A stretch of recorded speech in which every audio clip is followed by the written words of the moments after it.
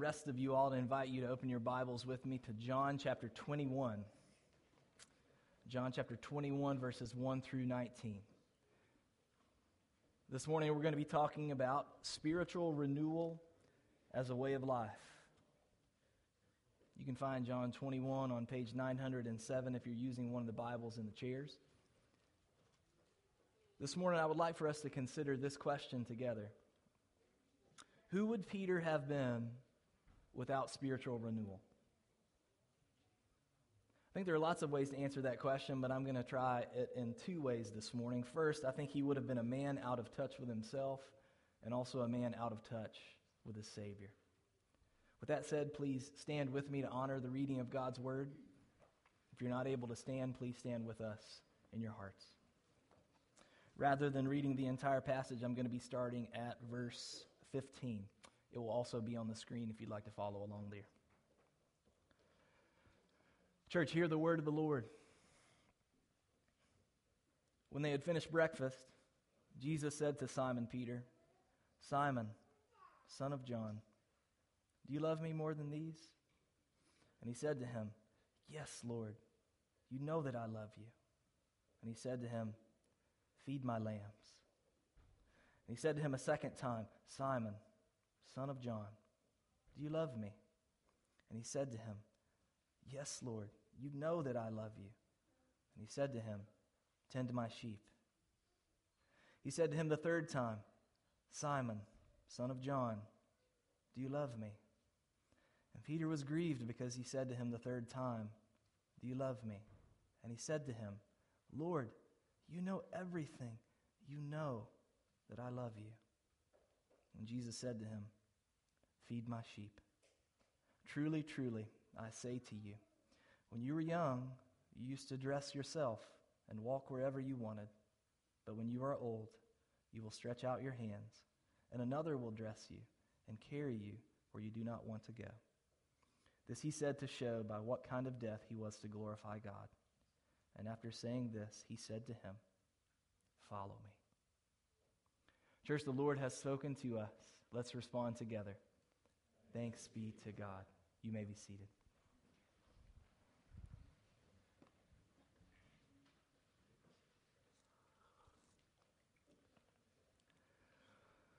In my freshman year of college, I was sleeping in a casket. Okay, so maybe it wasn't actually a casket, but it was kind of like that. So I took my bed in my dorm room, moved the mattress underneath the frame on the floor, took all the blankets and draped them on top of the frame until they reached over, touching the floor. And then I put my pillow up underneath there on the mattress, and I would get up in there where it was pitch black, and that's where I would sleep. And I would sleep for as long as my body would allow me to sleep. Now, if that's not weird enough, the weirder thing about it was that nobody knew I was doing that. On the outside, I seemed like a healthy young minister even already at that point. And the problem was a series of what I'm going to call ruptures that had taken place throughout my life. Now, by the word rupture, I mean specifically some sort of break in a relationship. And two of the most influential people in my life related to me in a very similar fashion by exploding in anger when I did something wrong and then withdrawing relationally and only repairing and reestablishing the relationship when I performed well. So, survival became a matter of trying to avoid those explosions at all costs. My life's motto was essentially this: know what they want, do what they want.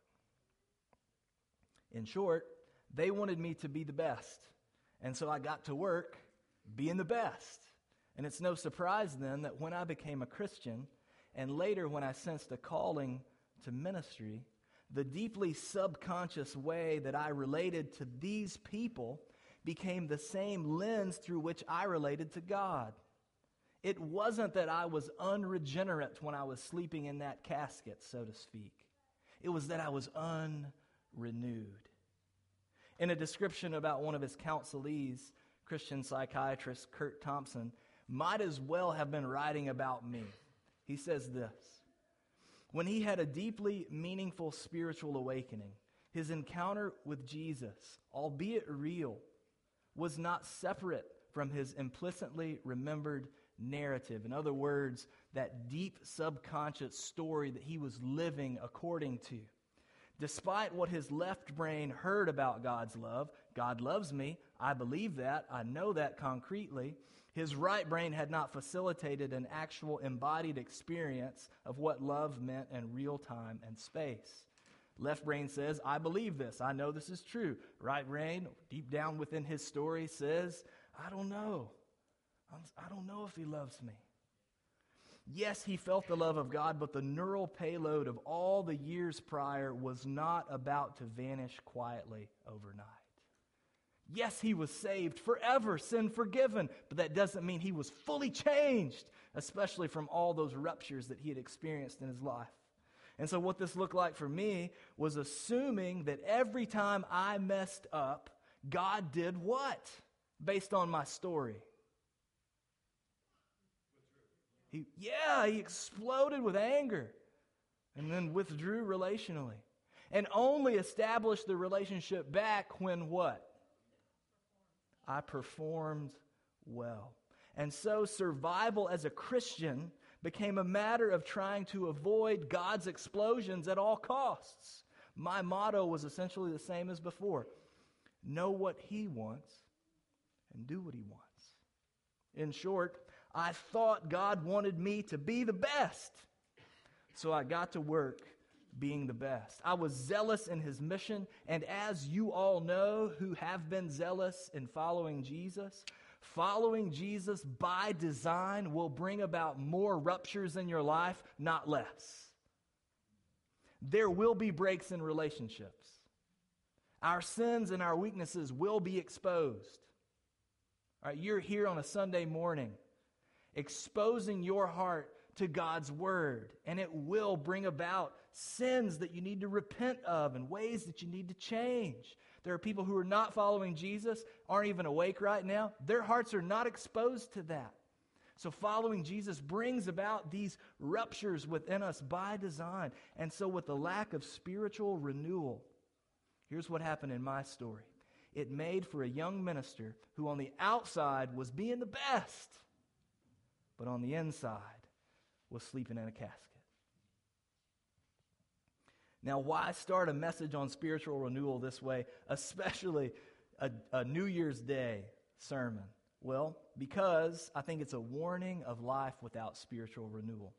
And it's also because it's part of my story that came to mind as I reflected on John chapter 21 and Peter's story. You know the scene well. Jesus has risen from the dead. He's appeared to his disciples 2 different times in Jerusalem. Then he directs them to go to Galilee where he will see them there again. And we know from the scriptures that they're feeling all kinds of things in this space. Shock, fear, joy, doubt, kind of all mixed together and probably much more than those. But Peter, y'all, he's got a neural payload that no one else is carrying. Why? Well, not only was he one of Jesus' closest friends, but he also consistently took on the role of the best follower. Y'all remember what he vowed? I will go to prison and even to death with you, Jesus. Well, we know how that turned out, right? He denies that he even knows Jesus 3 times. And then we read these heartbreaking words in Luke chapter 22. And immediately, while he was still speaking, the rooster crowed, and the Lord turned and looked at Peter. Oh my goodness. Man, I feel that moment when I read this.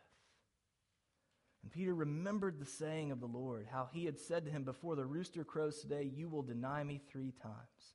And he went out and wept bitterly. You know what that is? That is a series of ruptures that comes when you follow Jesus. It's a rending of the most important relationship in Peter's life. And it caused cuts so deep that even a resurrection could not make the pain of those cuts vanish quickly, overnight. Peter may have been sitting on a beach in Galilee, but he might as well have been sleeping in a casket. It's not that he's unregenerate in this scene. It's that he's unrenewed. He knows the love of Jesus for him, but he has not had an actual embodied experience of that love in a way that rewrites the story. What he needs is this: spiritual renewal. Now, let me define that in a simple way for us today. Spiritual renewal is the refreshment that comes from God's loving presence, that is, receiving from him first and foremost, and then the resumption of our purpose in God's loving plan, that is then us responding with giving of ourselves back to him. And we all need this, but who will we be in 2023 if we don't get it? If spiritual renewal is not a way of life for us? Well, here's who I think Peter would have been. First, a man out of touch with himself. We begin reading in verse 1. After this, Jesus revealed himself again to the disciples by the Sea of Tiberias. And he revealed himself in this way: Simon Peter, Thomas called the twin, Nathanael of Cana in Galilee, the sons of Zebedee, and 2 others of his disciples were together. And Simon Peter said to them, I'm going fishing. And they said to him, we'll go with you. And they went out and got into the boat, but that night they caught nothing. Now there is some debate about how much we should read into the disciples' actions here.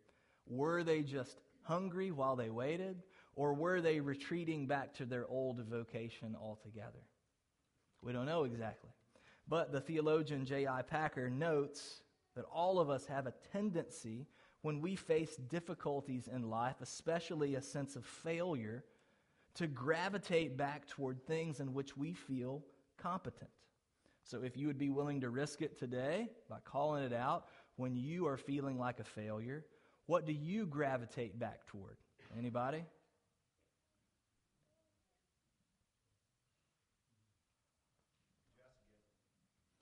When you're feeling like a failure, what do you gravitate back toward? Something you feel competent in.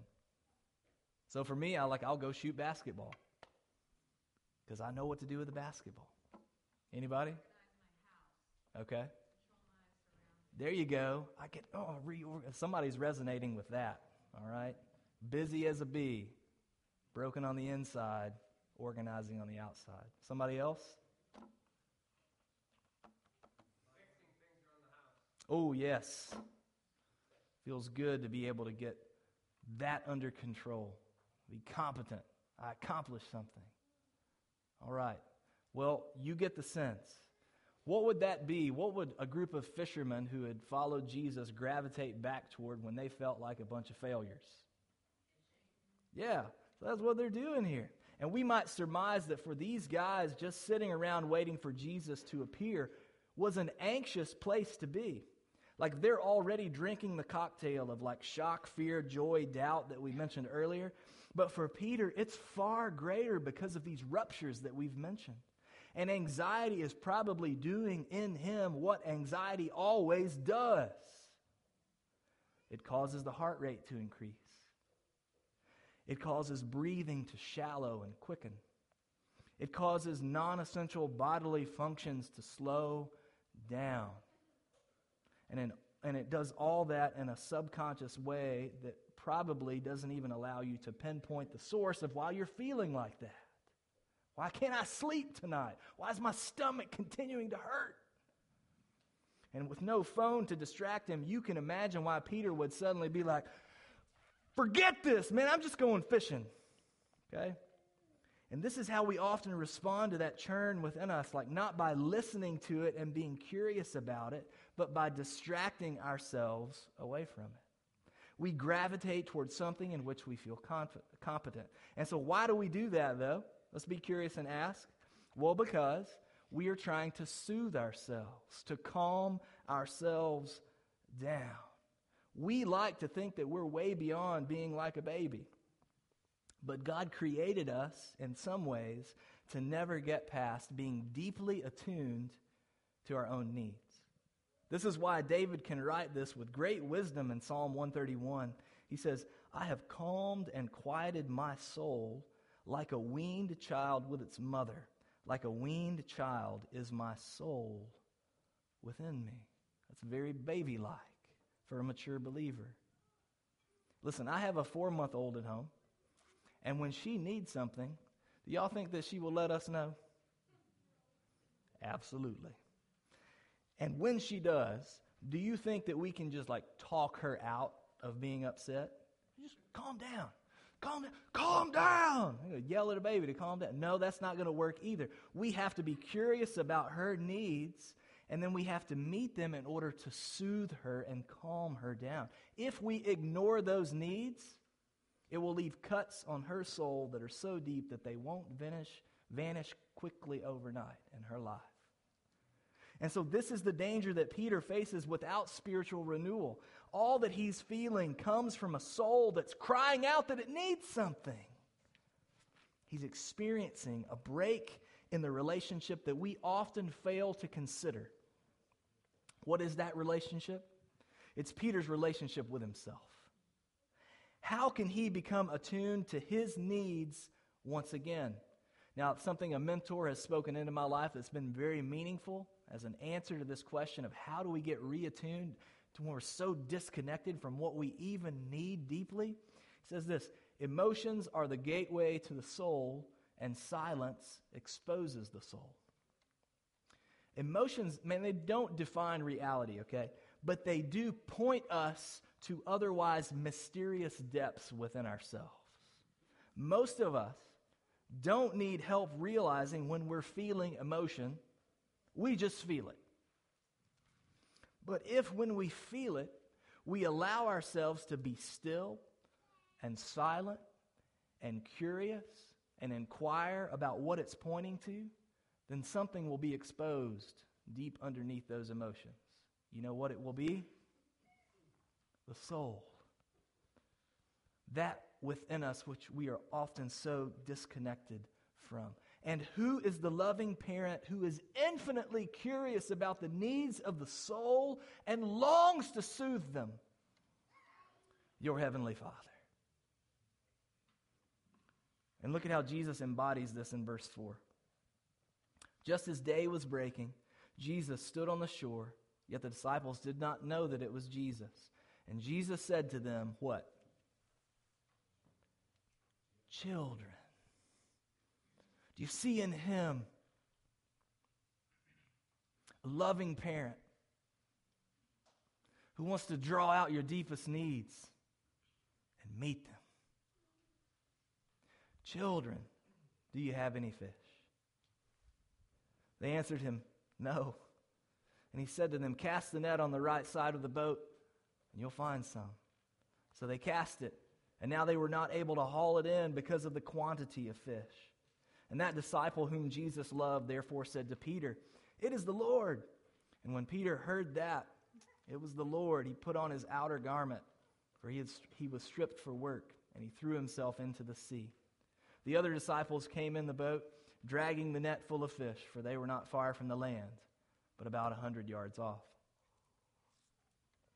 You see here, Jesus has all that they need in himself. But Peter, as he has become known for throughout the Gospels, he goes for the dramatic, right? And he throws himself into the sea. Now, the image that comes to mind here is from the greatest movie that was ever made, Forrest Gump, when he sees Lieutenant Dan, and he totally just bails out of the boat and into the sea to swim over to him, which later you see, the boat crashes into the dock, and he's like, that's my boat, Like, that's Peter here. But why does he do that? Let's be curious about this. Why does he do that? I think based on the context that Peter's trying to express his love for Jesus and that he loves him as the very best follower. Do you love me more than these? Jesus will say later. Peter's like, I'm showing you. I love you more than anybody. None of them jumped out of the boat, but I did. And that's good, right? So it's better than where Judas threw himself, right? The problem with it is Peter is really out of touch with himself.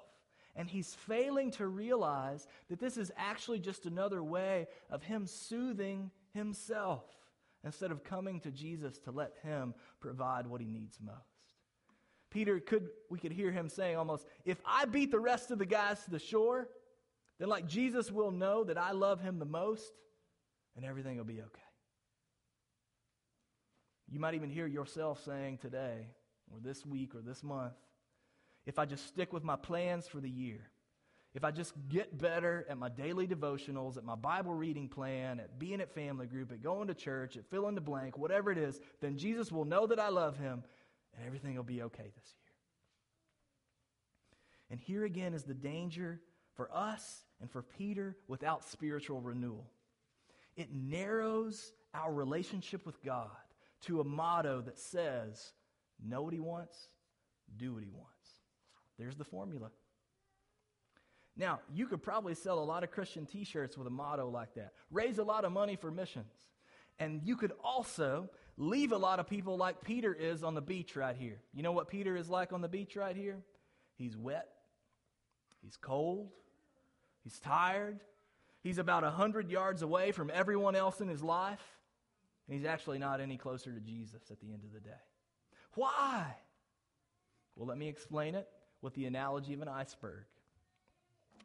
We are usually most attentive in our lives to two things on the surface of the iceberg. That is the explicit self, how we behave and what we believe. So cognition, volition, know the right thing, do the right thing. And what we are much less attentive to and sometimes completely unaware of is what's underneath the surface or the implicit self. These are things like your personality, how God has uniquely wired you to perceive, process, and project yourself to the world, which, by the way, is different from how other people. We're not all the same in that regard. Or your family of origin. This is the lasting influence of parents, siblings, and relatives. Or your life circumstances, experiences that have shaped you, especially traumatic ones. Your learned level of intimacy, that is, your fear of rejection based on your experiences and observations of others. Your attachment patterns, how you relate to others based on your primary caregiver's reliability as a source of comfort and security or lack thereof. Your defense mechanisms, that is, your refuges and methods of self-soothing. Perhaps a simpler way then to summarize these things under the surface is with one word: story. It's your story. And what is constantly at play in every sphere of our lives, even after we become Christians, is our story.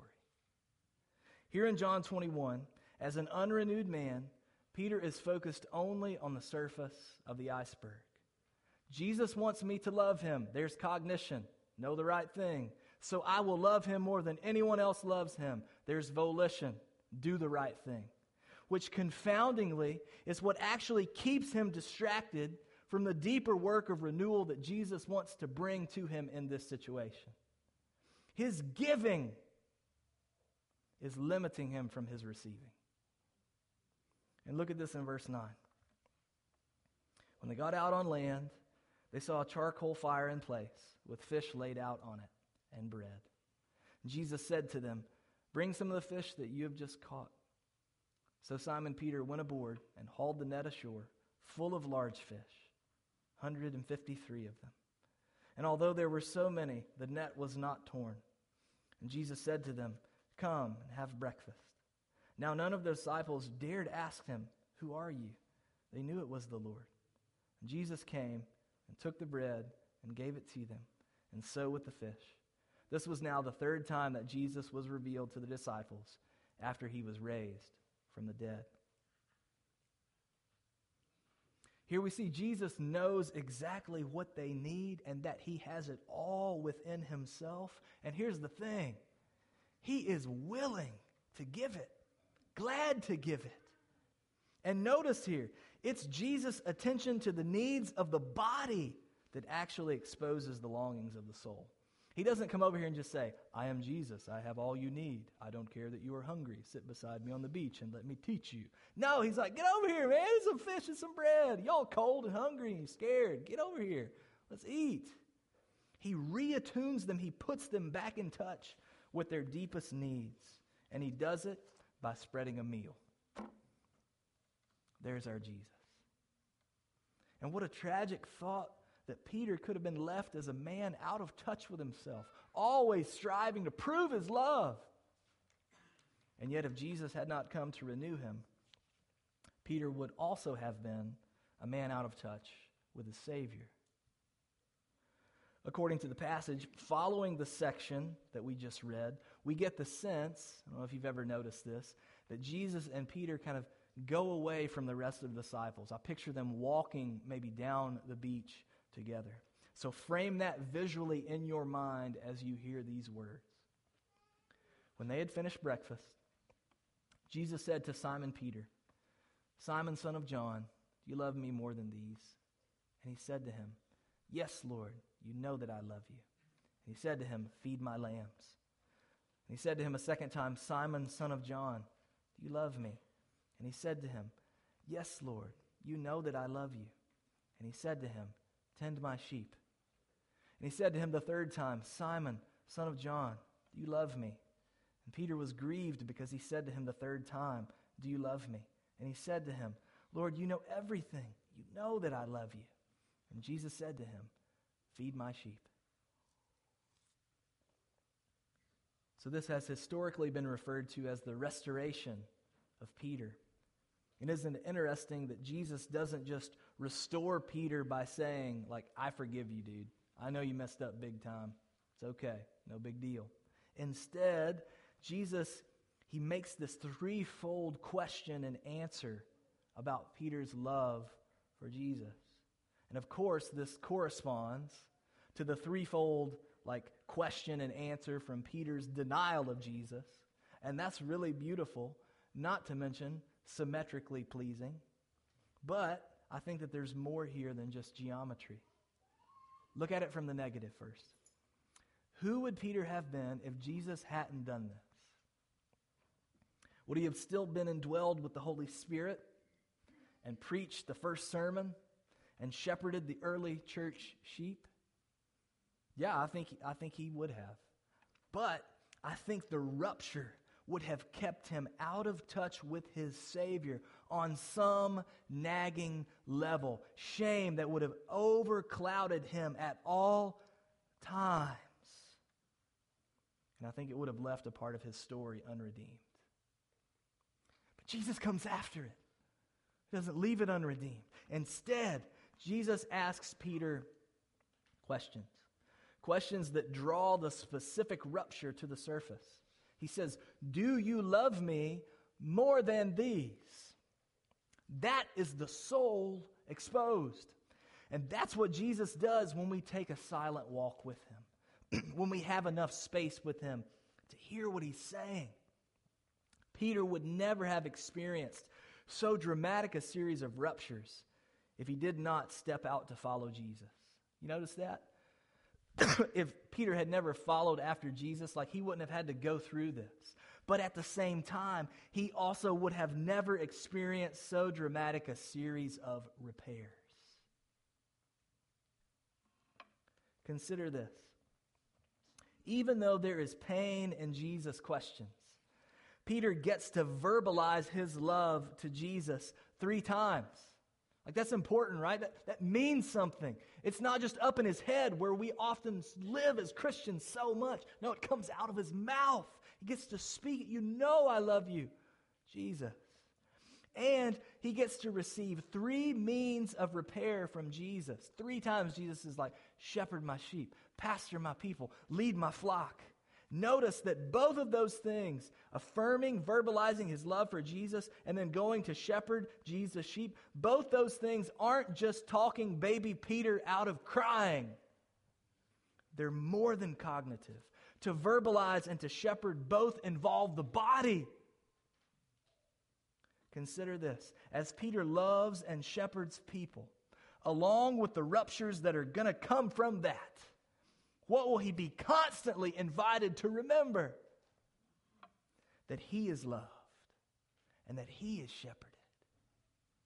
Jesus has given him a responsibility here, yes, but along with it, a means for his story to be redeemed.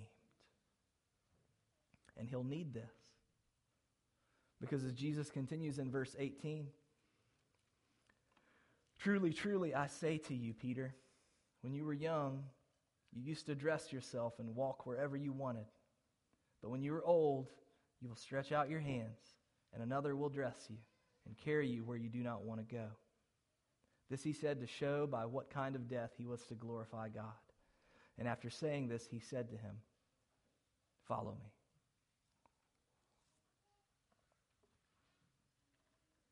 See, Peter would need spiritual renewal, not as a one-time thing, but as a way of life, because there would be many more ruptures and repairs coming his way. As part of his renewal, as part of his sanctification, as part of his being conformed fully to the image of Christ, he would go on to suffer and eventually be crucified upside down. Such is the nature of following Jesus. If you choose to continue following Jesus, or you choose today to follow Jesus for the first time, it's a small chance that you're going to be crucified upside down, but it's a guaranteed reality that you are going to experience crucifixion day by day. Little bitty ones that cause you to die to yourself. Ruptures that will need to be repaired. Over this past week, I usually take time and reflect on the past year.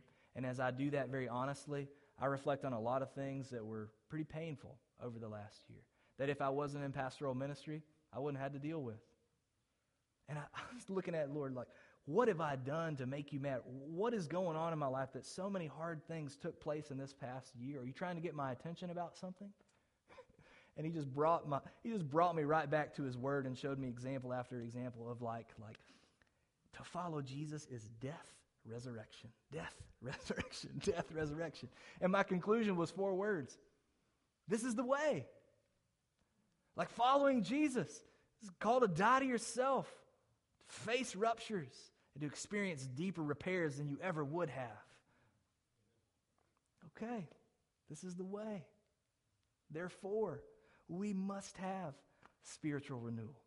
The same is true for you going into 2023. Like even though you don't know exactly what's coming your way this year, Jesus is saying to you, like he said to Peter, I love you, follow me. Don't worry about all those things. Follow me. Which guarantees this, that there are going to be ruptures and repairs coming this year. If you're seeking to be a parent who follows Jesus this year, then there are going to be moments of rupture between you and your child. Both ways. And they're going to need to be repaired in a way that only Christ can repair. If you're seeking to be a spouse who follows Jesus in 2023, there's going to be ruptures that will need repair. If you're seeking to be an employee or an employer who follows Jesus, you know the drill. What's going to go down this year? If you're seeking to be a church member who follows Jesus, there are ways that the church is going to let you down and you're going to let down the church. There's going to be ruptures. That's the risk that we take to enter into relationship with one another. But then there'll be repairs. If you're seeking to be an American or a human, who follows Jesus, there's going to be ruptures this year that you uniquely will bear because you're following Jesus. And yet there can be repair. And what you'll need in order to have it is spiritual renewal. The refreshment that comes from God's loving presence, and then the resumption of your purpose in God's loving plan.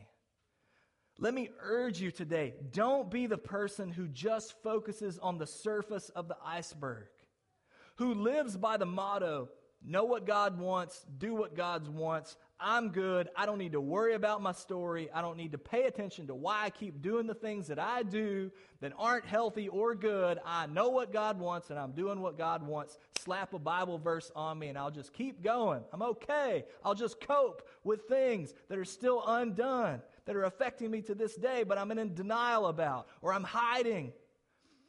Don't be a person who on the outside looks like one of the best followers of Jesus, but on the inside is sleeping in a casket. Don't settle for that. Why? Because Jesus didn't just die to redeem what's on the surface. He bought the whole iceberg with his blood. And he aims to redeem every part of it. Like he is not satisfied to come after what's on the surface. He is coming after every part of your story that is not yet redeemed, that is not yet conquered by his love, healed until the day you see him face to face. Our sin and the sins against us are the greatest ruptures. But Jesus alone offers the greatest repair. Jesus knew what God wanted, and he did what God wanted. He lived out that motto and formula to a T, and he achieved it through renewal as a way of life. You always see him going away to be with his Father, to be renewed and refreshed.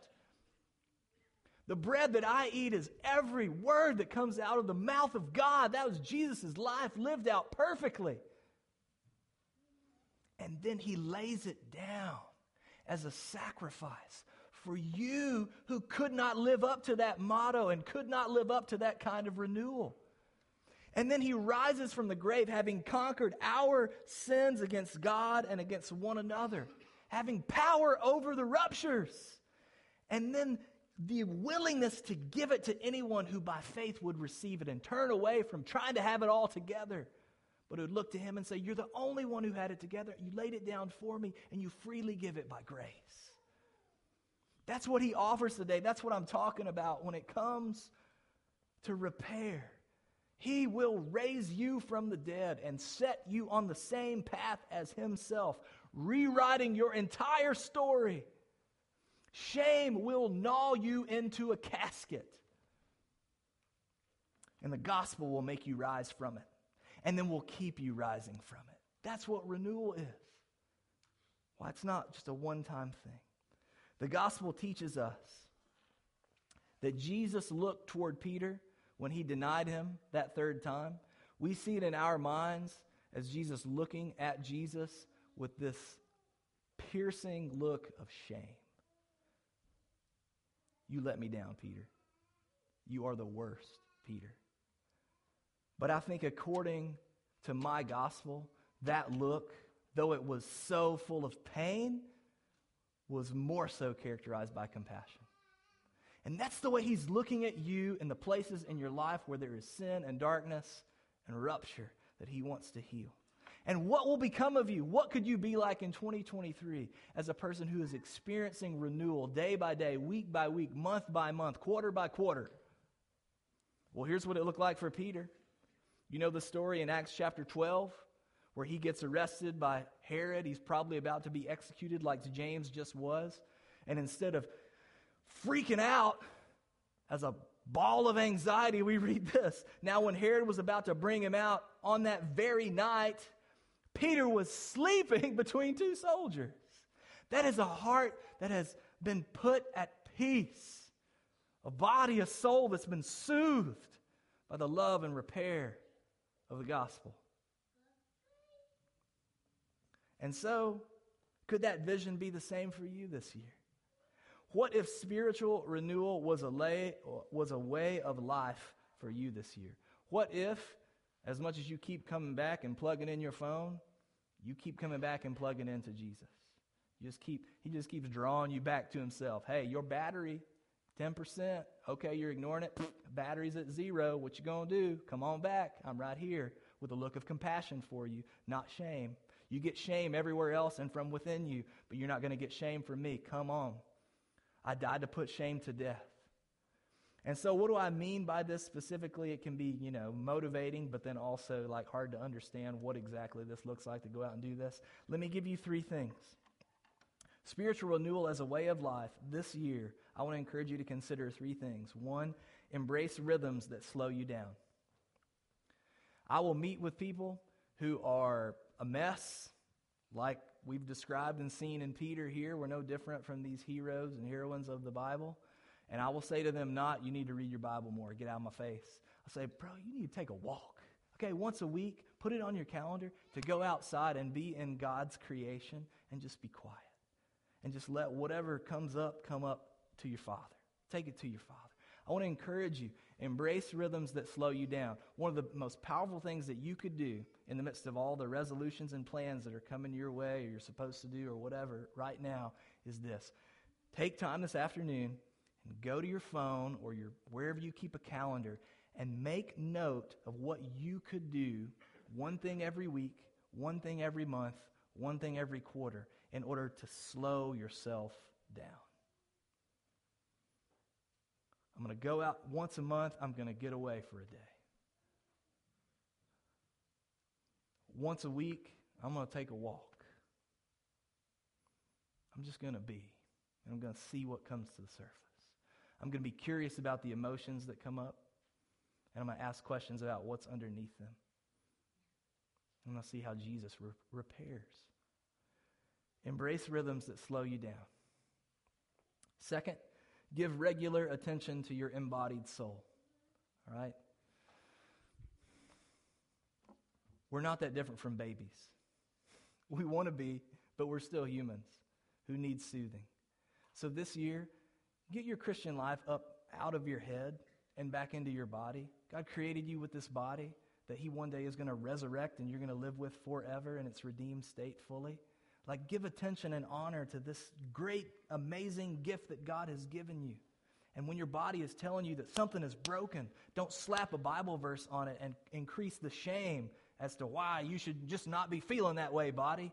No, I can't sleep at night. What is going on in my soul? My body is broken. My soul is bound up with it. Be curious about that and explore it. Give care and attention to your embodied soul. And then thirdly, seek along with Jesus the redemption of your story. Don't be satisfied with the surface, but be curious and explore the things that may still be broken and ruptured from your story. And invite Jesus to bring healing into that.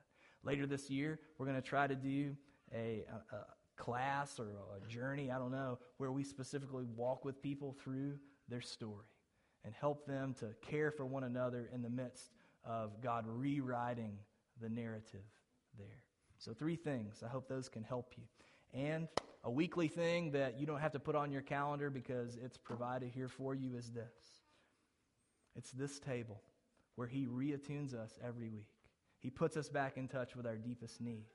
He refreshes us in His loving presence. And He helps us to resume our place in His loving plans. All by spreading a meal. On the night that Jesus was betrayed, He took bread, and after blessing it, He broke it. He gave it to His disciples. He said, "This is my body, which is broken for you. Eat this in remembrance of me." And likewise, He took a cup of wine, and after blessing it, He gave it to His disciples. He said, "This marks the new covenant in the shedding of my blood. And as often as you eat this bread and you drink from this cup, you're announcing the Lord's death until He returns." Today we are announcing that Jesus Christ bought all of our story, and He aims to redeem every part of it. Our invitation this morning on behalf of Jesus Himself, if you're a baptized believer, whether or not you're a member of this church, is to come forward responding to the person of Jesus and what He has worked in your heart. If there is a rupture that He has revealed that needs repair, listen, you don't have to come immediately and shuffle up to the front. You can come later if you need to, all right? Let Jesus bring repair this morning in whatever way that He desires to do that. If you're here today and you're not a believer, you're not a follower of Jesus, instead of coming to this table, we would invite you to come to Jesus Himself. He is fully available to you. not through any ritual, not through anything that you would do to get his attention, but simply by turning away from your old life and looking to him to give you a new life. And he will. He will. For anyone who has any need, there'll be people in the back to pray with you. Let's pray. Father, we bow before you.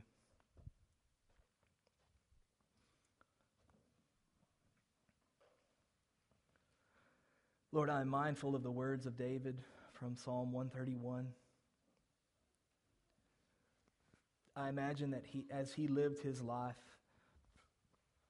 full of ruptures, his sins against you and against others, and others' sins against him, that he became a man who was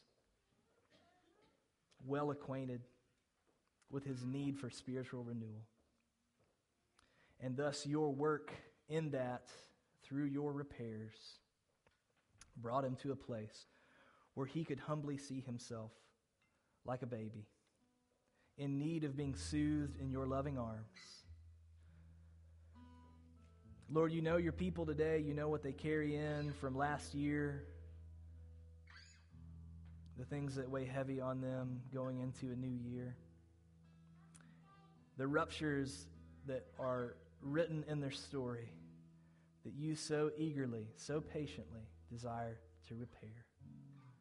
Would you start that journey even this morning? And would you make it something that in this new year could be a constant recharging, a constant reconnection back to you? Lord, that they might be able to pray, my heart is not lifted up, my eyes are not raised too high. I do not occupy myself with things too great or too marvelous for me. Lord, let your people be able to pray this year, I have calmed and quieted my soul like a weaned child with its mother. Like a weaned child is my soul within me. And may they hope in you from this time forth and forevermore. Amen.